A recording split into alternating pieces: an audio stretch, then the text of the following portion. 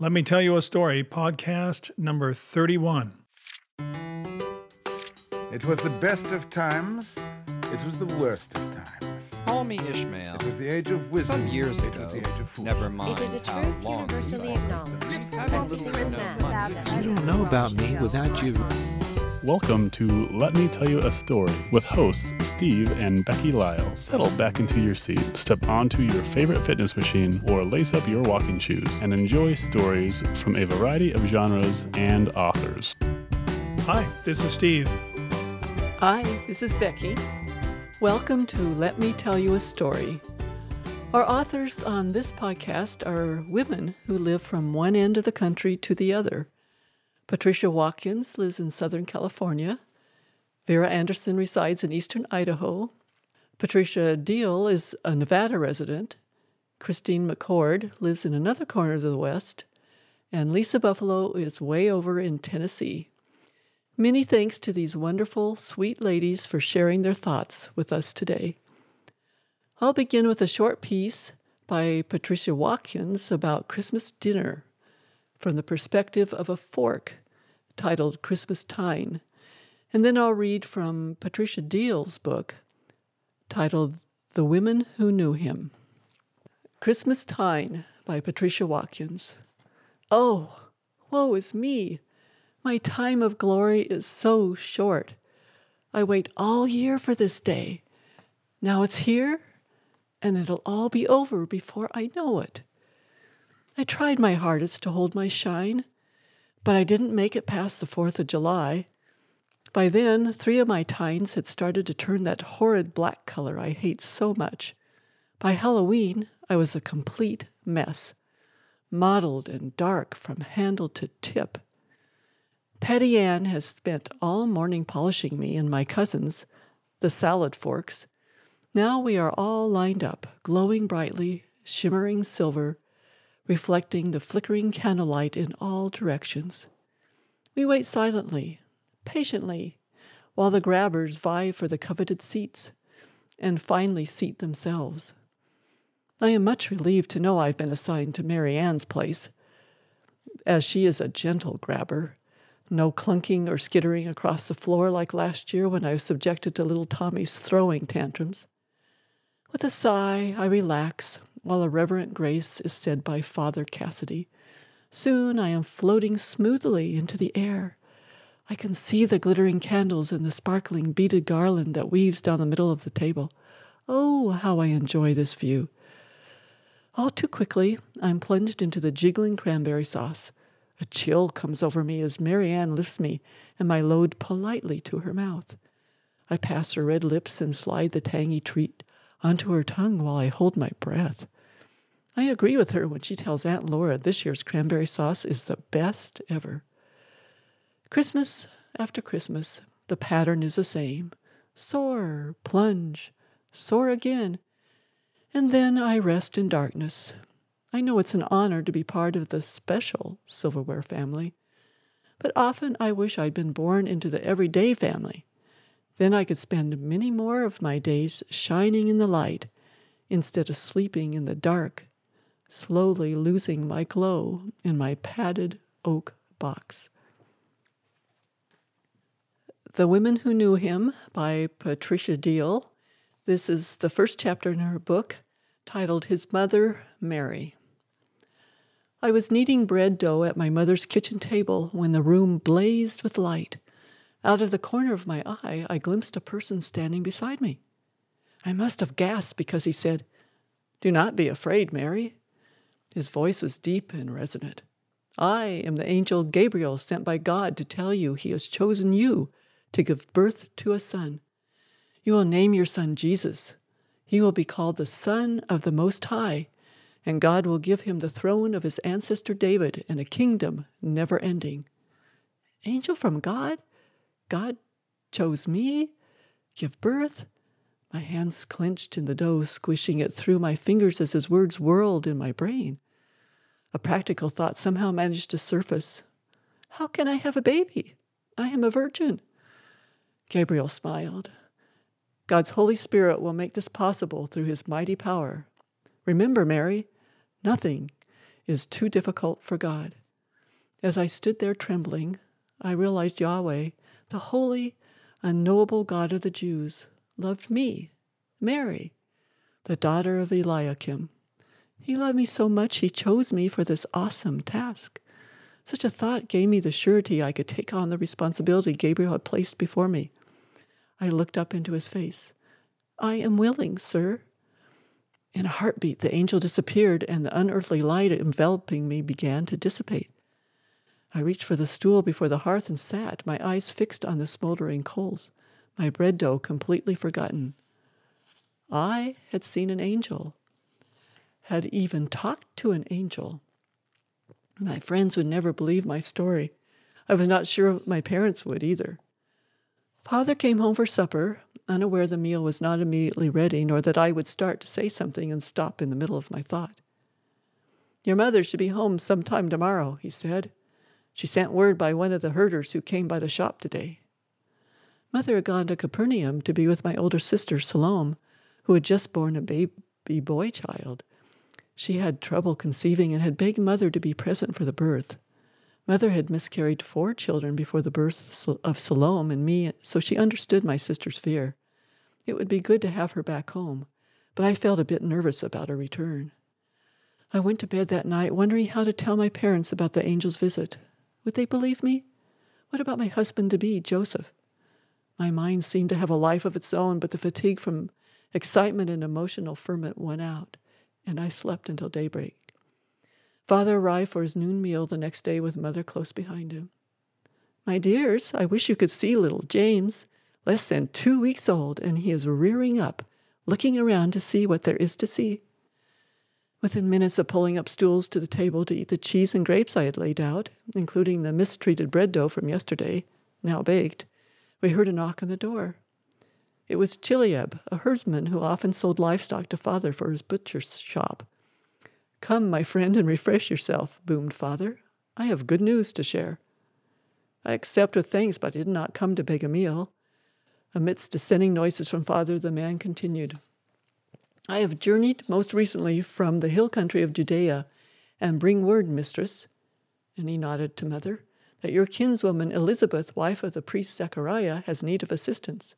He must leave in a few days to fulfill his duty roster at the temple in Jerusalem, and she has asked that Mary come stay with her during his absence." "I wonder why Elizabeth would make such a request," Mother asked.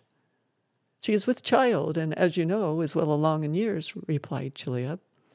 That comment truly raised a hubbub. Elizabeth, a woman even older than Mother, had been barren her entire marriage. Who had ever heard of such a happening? "Please, Mother, please, Father, allow me to go help Elizabeth." I had pleasant memories of this kinswoman who had proven to be a trustworthy confidant during her past visits to our home. Mother and Father were nervous about my traveling alone, but Chileab's reassuring words won them over. "Mary can make the trip with me and my partner and his wife. She's a reputable woman, well able to provide watchful care over your daughter." The next morning I awoke just as the sun's beginning glow lightly touched the Galilean hills. Checking once more to see if I had packed adequately, I hugged Mother and Father and ran to the departure point of the small caravan heading for Judea. My chaperone seemed to be shy, speaking few words to anyone, including her husband. I was free to think about the exciting turn my life had taken in the past 3 days. There had been no time to consider the proper approach I should use in telling my parents and Joseph of the angel's visit and what was soon to take place. I had always felt comfortable telling Elizabeth anything, and now I had a big anything to test her wisdom. We arrived at my cousin's home after a 2-day trip, and within the hour Zechariah left for his temple duty. His appearance was friendly, but he spoke not a word. Elizabeth welcomed me with a hug, and after I was settled comfortably, she shared her fascinating story. Last temple duty time, Zechariah was performing his allotted tasks when an angel appeared and told him we would have a son. When Zechariah questioned the pronouncement, the angel stated his name was Gabriel. "Gabriel," I gasped.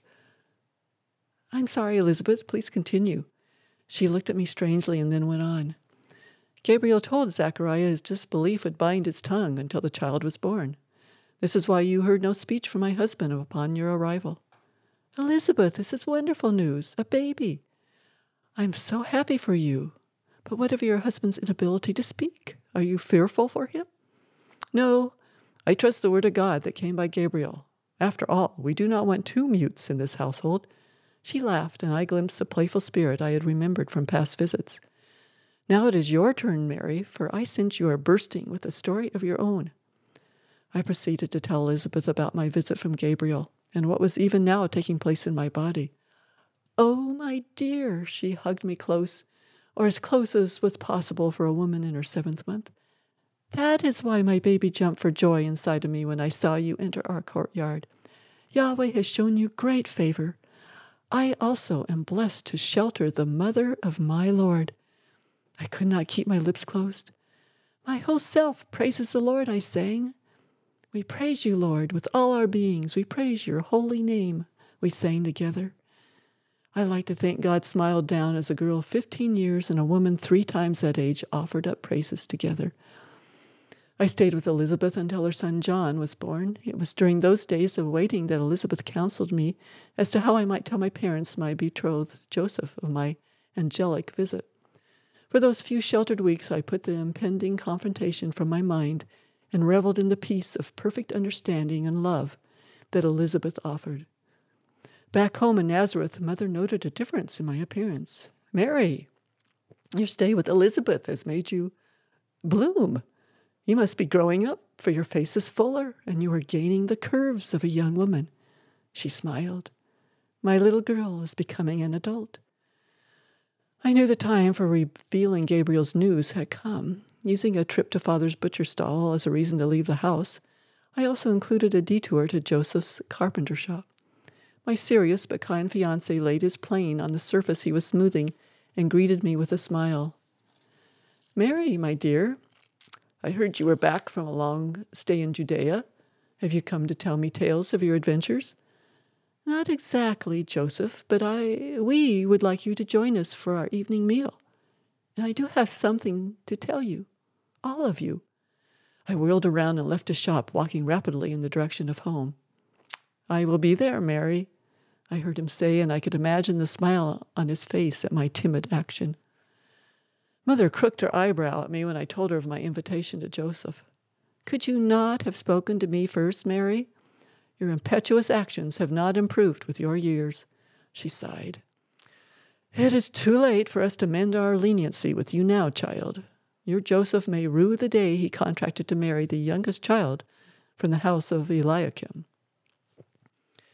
But enough of this. Let us start meal preparation for our dinner guest. I will use the mutton you just fetched. Bring in some onions and carrots from the storage room. No more was said about my behavior. After clearing away the remnants of Mother's delicious mutton stew, we joined Father and Joseph in front of the hearth. Twisting my fingers into knots, I said, It is time to tell you what happened to me just before I left for Elizabeth's home in Judea. As I related my story of the angelic visitor and his message, I could see the muscles tighten around Joseph's eyes and his mouth. Father sat like a statue while Mother clasped and unclasped her hands, shifting her weight on the hearth stool. When I finished, Father took a deep breath and turned to Joseph. Does she speak the truth, or are you the one who has made her with child? I swear upon the law of Moses and in the presence of Yahweh, this child of which Mary speaks is not mine, stated Joseph with a choking sound. He turned to me. I must give your account much thought, Mary. With that, he got up from the stool and left, a dazed look at his eyes.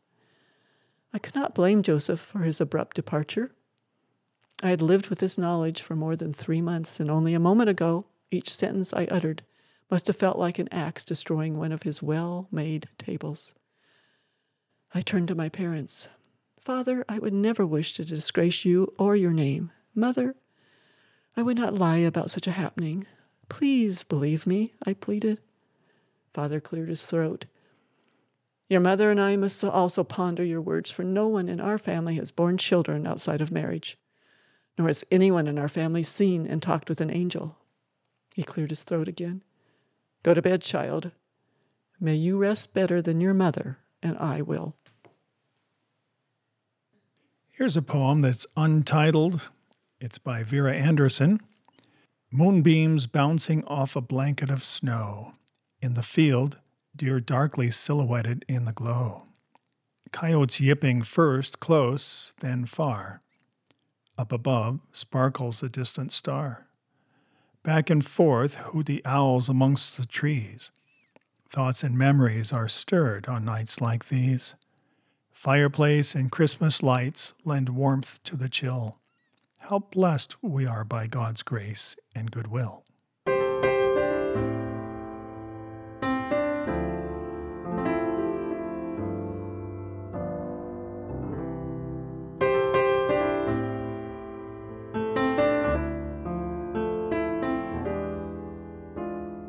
Couple of quotes.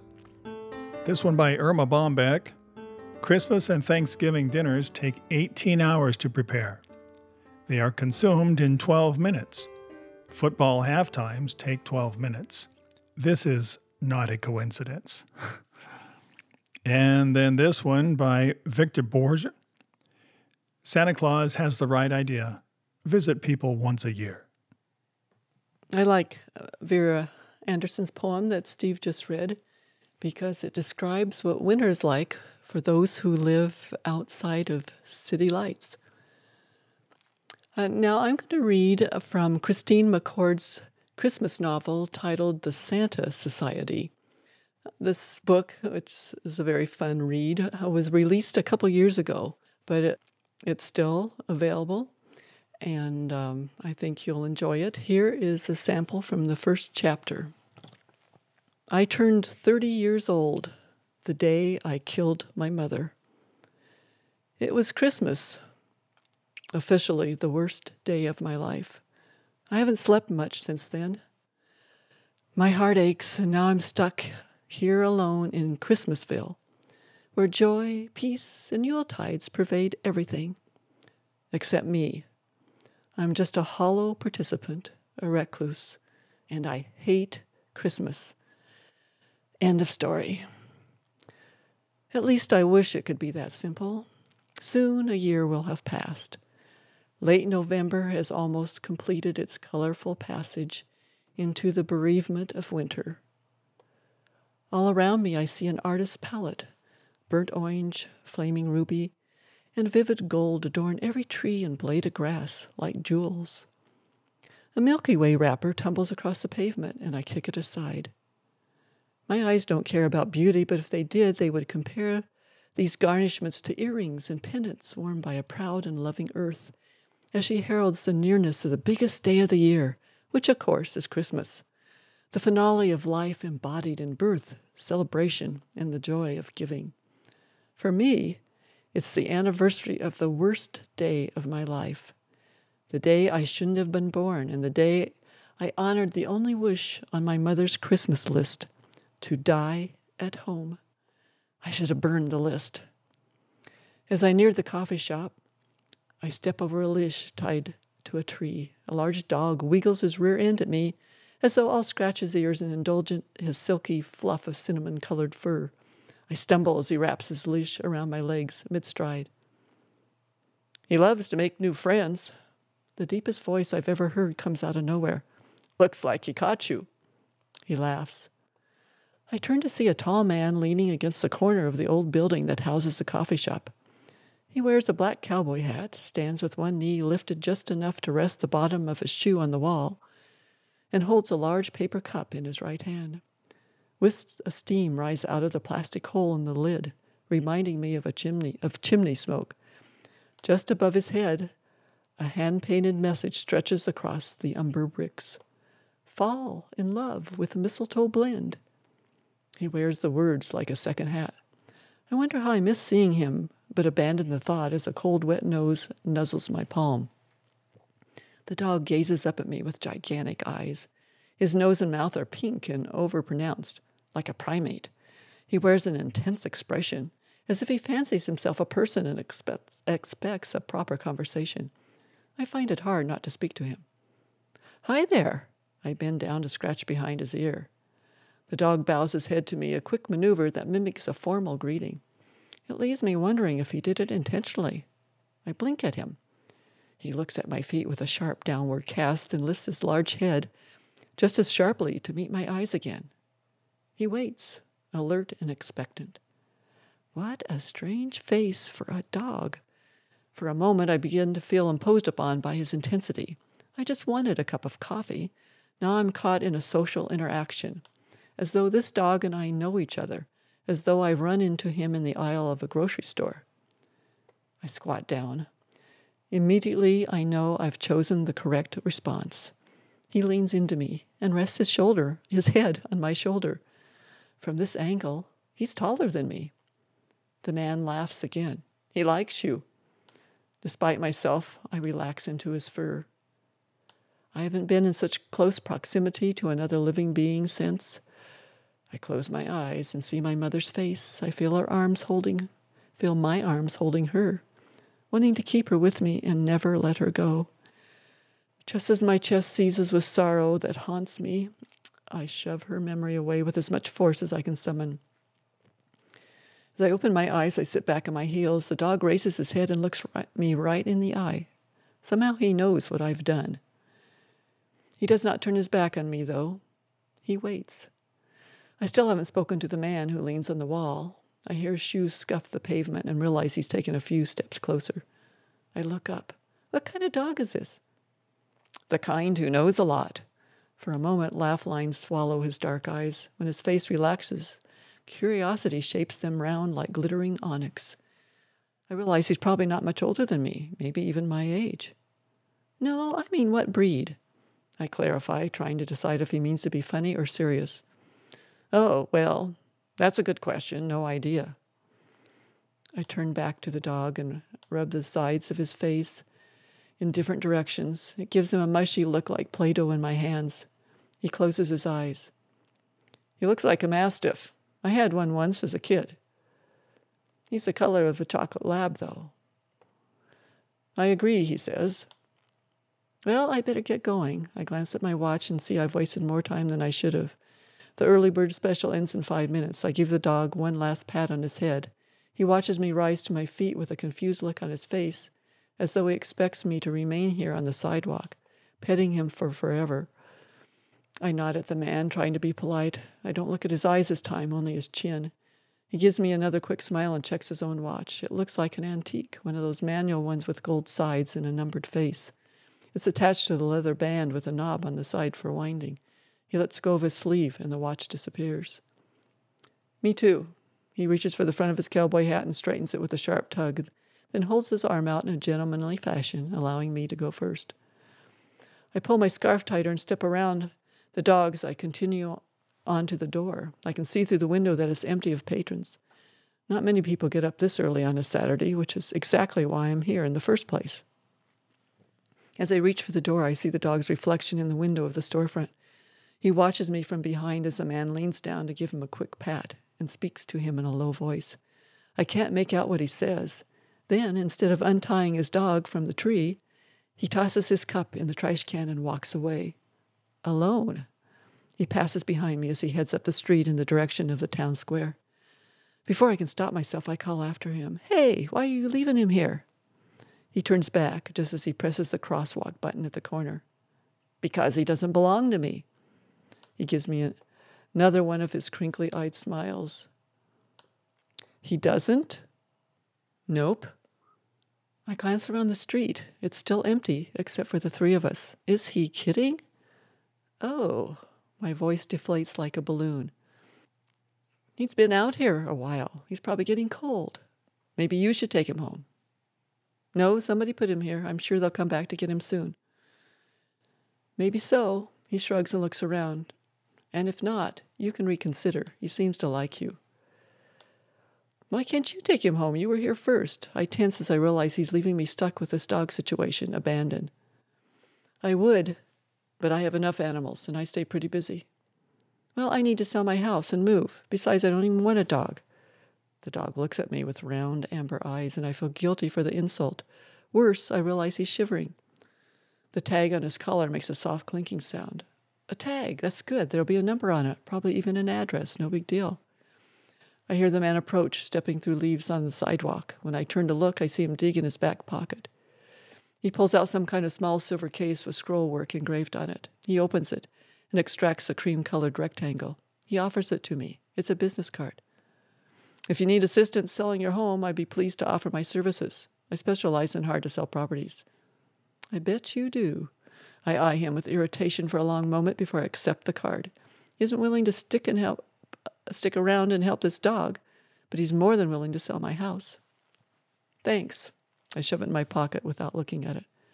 You're very welcome. He turns to walk away again. When he reaches the crosswalk, I see it is timed perfectly for his return. It now displays a green man walking inside the black box. He calls back to me as he makes his way across the street. And hey, don't worry about the dog. I'm sure he knows what he's doing here. I hear him chuckle like he said something funny, but I turn my back on both of them. I have 1 minute left to get a half-price coffee. I'm not wasting it. An hour has passed. I sip the last dregs of my second overly sweetened coffee, knowing that the dog watches me as I drink. I still feel his eyes on me, even though half an hour ago I moved to another chair so my back faces him. It's hard to indulge in hot coffee when a shivering dog stares at you from the cold side of a window. Not a soul has entered the shop other than me. I sit here alone watching the large woman who owns the place wipe the counter above the pastry displays. She hums while she works, her hair bound in a massive bun, and like usual it's shrouded in a white net, an entire hair net devoted to one bun. We never speak much, but she always smiles. If I could still be a woman who valued eye contact, I would probably know more about her. As it is, I know only that 3 of me could fit into her apron, that she speaks with a heavy accent, and she yells at a small, skinny man who works in the back. The dog has a tag, I remind myself. Thoughts of not being able to get in contact with the owner nag at me. I'm not sure why I feel this is my problem. I didn't put him there. I don't even know him. A thought suddenly occurs to me. Excuse me, I call to the woman who now cleans the tables around me, even though no one's used them since I've been here. She looks up at me as though I'm unexpected, a discovery she sees for the first time. She wipes at the sweat above her lip and eyes me curiously. Yes? That dog outside, is he yours? She cranes her neck to see where I point. Oh, she smiles and her cheeks expand at her jawline like rising muffin tops. Oh, no, not my dog. Probably cold out there, no? So much for that idea. Did you see who put him there? Oh, no, I see nobody put him. I just look, and he is there. She motions with her hands to emphasize her surprise. The washcloth dangles from her fist as she clucks her tongue and turns away. Now I'm eye level with her backside as she wipes the last table. Only mine remains. When she finishes, she shuffles away and disappears through the kitchen door. I lift my cup and realize I've already taken the last sip. I don't have any further reason to sit here, except for the one I'm avoiding, tied to the tree outside. I rise from my chair and gather my trash from the table, shoving used sugar and creamer packets into one of the empty cups. I toss it all in the trash and head for the door. The bell jingles and the dog gets to his feet to watch me step out onto the sidewalk. I survey the area again, but still don't see anyone around. I focus on his tag, crossing the space between us, without looking directly at his face. This is a task, a quick duty, that's all. I lift the red tag to read it. Someone has engraved the name, Klaus, on it. I say it in my mind like house, but with a K sound. Klaus. I flip it over and my heart sinks. It's blank. Great, I say out loud. His ears perk up. He gives me that queer once over again as though he reads me. I realize his leash has slipped to the base of the tree. Whoever tied him here didn't do it very securely. They only wrapped it around the trunk. I can just walk home now, pretend I've never met this dog, and have no idea he shivers out here in the cold, barely tied to a tree. At least there's no traffic yet, and I've done worse things, like the cancer decision. I should have talked my mother out of dying, especially dying at home. Nothing about it felt dignified. I can't get it out of my head. I should have taken her to the hospital, done something, but I didn't. So leaving this dog here for someone else to deal with, it's not that big of a deal. I start walking home. Behind me I hear silence. Then the faint clink of a dog tag. I know, even before I feel his soft snout brush my hand, he's following me.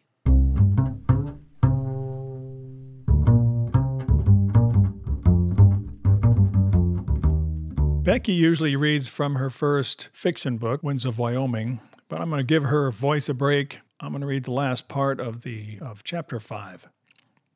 Kate parked her Honda in front of a small log cabin snuggled into a copse of evergreens.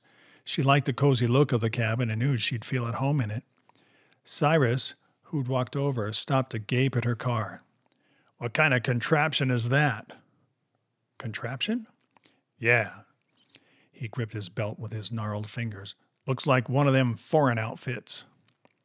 "It's a Japanese-made Honda, which I suppose looks out of place in this land of SUVs and dual-cab pickups." He squinted at her. "You a tree hugger?" "Not necessarily, but my car gets good gas mileage." He opened the cabin door before lifting 2 suitcases from the back of the Honda. "What in tarnation were you doing in a godforsaken place like Pittsburgh?" The incredulous look on his crinkled face made her laugh. She shifted the box she held. "I was born and raised there. Guess you'll have to blame my parents." "So what brings you clean out west, other than the internship thing?" This was beginning to feel like a police interrogation, something she didn't care to repeat. But she answered his question. "I've wanted to visit here ever since my dad read stories about a Wyoming horse ranch to me and my little brother. When I learned about the internship and possible future employment at Whispering Pines, I thought it might be a good fit." His right eyebrow shot up, pulling a web of wrinkles halfway up his forehead. "Possible future employment? You moved hundreds of miles for a pie-in-the-sky, maybe not job? Wyoming goes easy on folks in the summer, but her winters can be tough on city slickers." Grasping a suitcase in each sinewy hand, he started toward the cabin. Kate bit back a retort and focused on his bow-legged gait as she followed him inside. She lowered the box to the floor.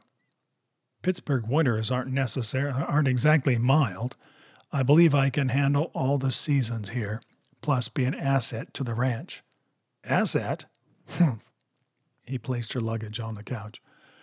"Most of the hands are plain old ordinary folks, or cowpokes and horse wranglers who don't have much use for shopping malls and traffic jams. And we don't have much education, except for Mike, of course. Though I'll never understand why a guy born and raised on a ranch needed a fancy piece of paper from a university to do what he's always done." "I'm not here because of my education." Kate paused, searching for words.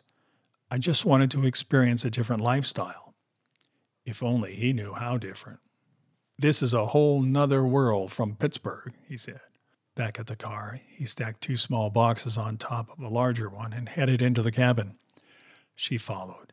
He dropped his pile onto the floor with a thump. "We work hard with our muscles, not our brains. You'll have to do more than sit in that fancy office filing your nails, you know." Fascinated by the way the undulating creases of his face rose and fell, Kate ignored the affront and added her boxes to the pile. He tapped a cigarette from its packaging. "You'll have to muck horse pucky, wash dishes, clean toilets, throw hay, get up before daybreak, and toil till after dark, sometimes in the rain and the hail and the wind, maybe even snow. Most of all, you gotta keep smiling at the guests no matter how cantankerous they get." He gave her a sideways glance. "You reckon you can keep up with the crew and our so-called lifestyle?" She readjusted her sunglasses. "I reckon I can. I plan to give it my best." He stuck the unlit smoke between his stained lips and returned for a final load. After they emptied the car, he slammed the hatchback shut. Kate squeezed her fists and bit her lip to keep from swearing at him. At least the glass didn't break. Back inside, Cyrus plopped his load down. "Your eyeballs look like you went too many rounds down at Bogey's place." The cigarette drooped from one corner of his mouth as he spoke through the other side. "You hungry?" She hesitated. The strange old man reminded her of a teeter-totter. One moment he insulted her, the next he was kind. But she was hungry, and the grocery store was miles down the mountain. Not that she had any money to buy groceries. "I'm starved." "Get yourself settled in, then head over to the dining hall. Mrs. D told me to scrape up leftovers from the crew meals I fixed this week for whoever wanders in tonight." Kate pressed her lips together to hide a grimace. Prison leftovers, known to the inmates as Patterson puke, had ruined her appetite for reheated food, but she needed something more than cookies in her stomach. He stepped out the door and lit his cigarette. After he took a drag, he pointed toward a large log structure jutting from a hillside. "That's the place over yonder. Follow the path." "Thanks, Cyrus. And thank you for helping me unload the car." "Oh, one more thing." He reached inside his shirt pocket. "Here's the key, but you won't need it. Wyoming ain't crime-infested like Pittsburgh." Kate watched him amble away. "You irascible old man."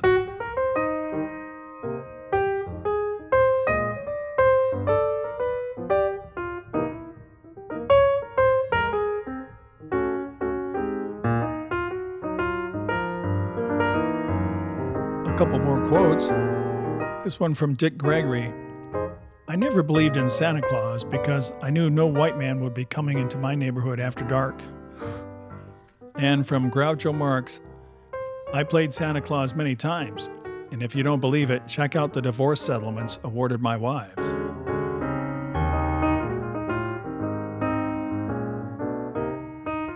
Lisa Buffalo, who moved to Tennessee from Idaho several months ago, offers us some inspirational thoughts about a certain Idaho winter in her book, Unfailing Treasures.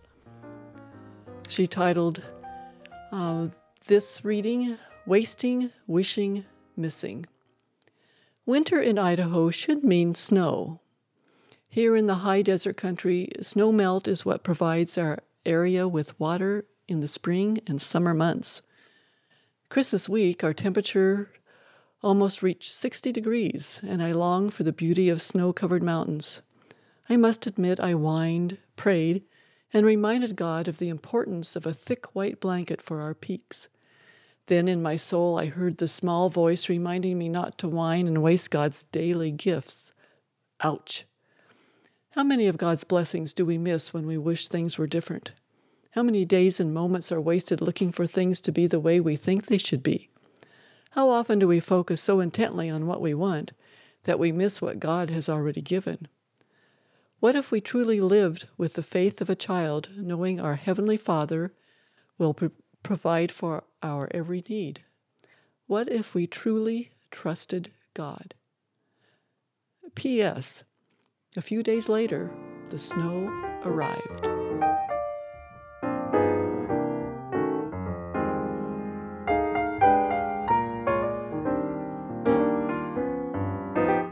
We'll finish up with two more. This one by Dave Barry. Once again, we find ourselves enmeshed in the holiday season, that very special time of year when we join with our loved ones in sharing centuries-old traditions, such as trying to find a parking space at the mall. We traditionally do this in my family by driving around the parking lot until we see a shopper emerge from the mall. Then we follow her in very much the same spirit as the three wise men, who 2,000 years ago followed a star week after week until it led them to a parking space. And this one by Charlotte Carpenter. Remember, if Christmas isn't found in your heart, you won't find it under the tree. We'll go out with those. See you next time. Thanks for joining us. Until next time, happy reading. Thanks for listening. You can find more of Becky Lyles under the pen name Rebecca Carey Lyles. Her most recent novels, Winds of Wyoming and Winds of Freedom, have both won awards and made the Amazon best-selling list. Steve, well, he just really needs to get his stuff published. If you have comments or suggestions, send them to story@beckylyles.com. Tune in next week for more tall tales and fun fables at Let Me Tell You a Story.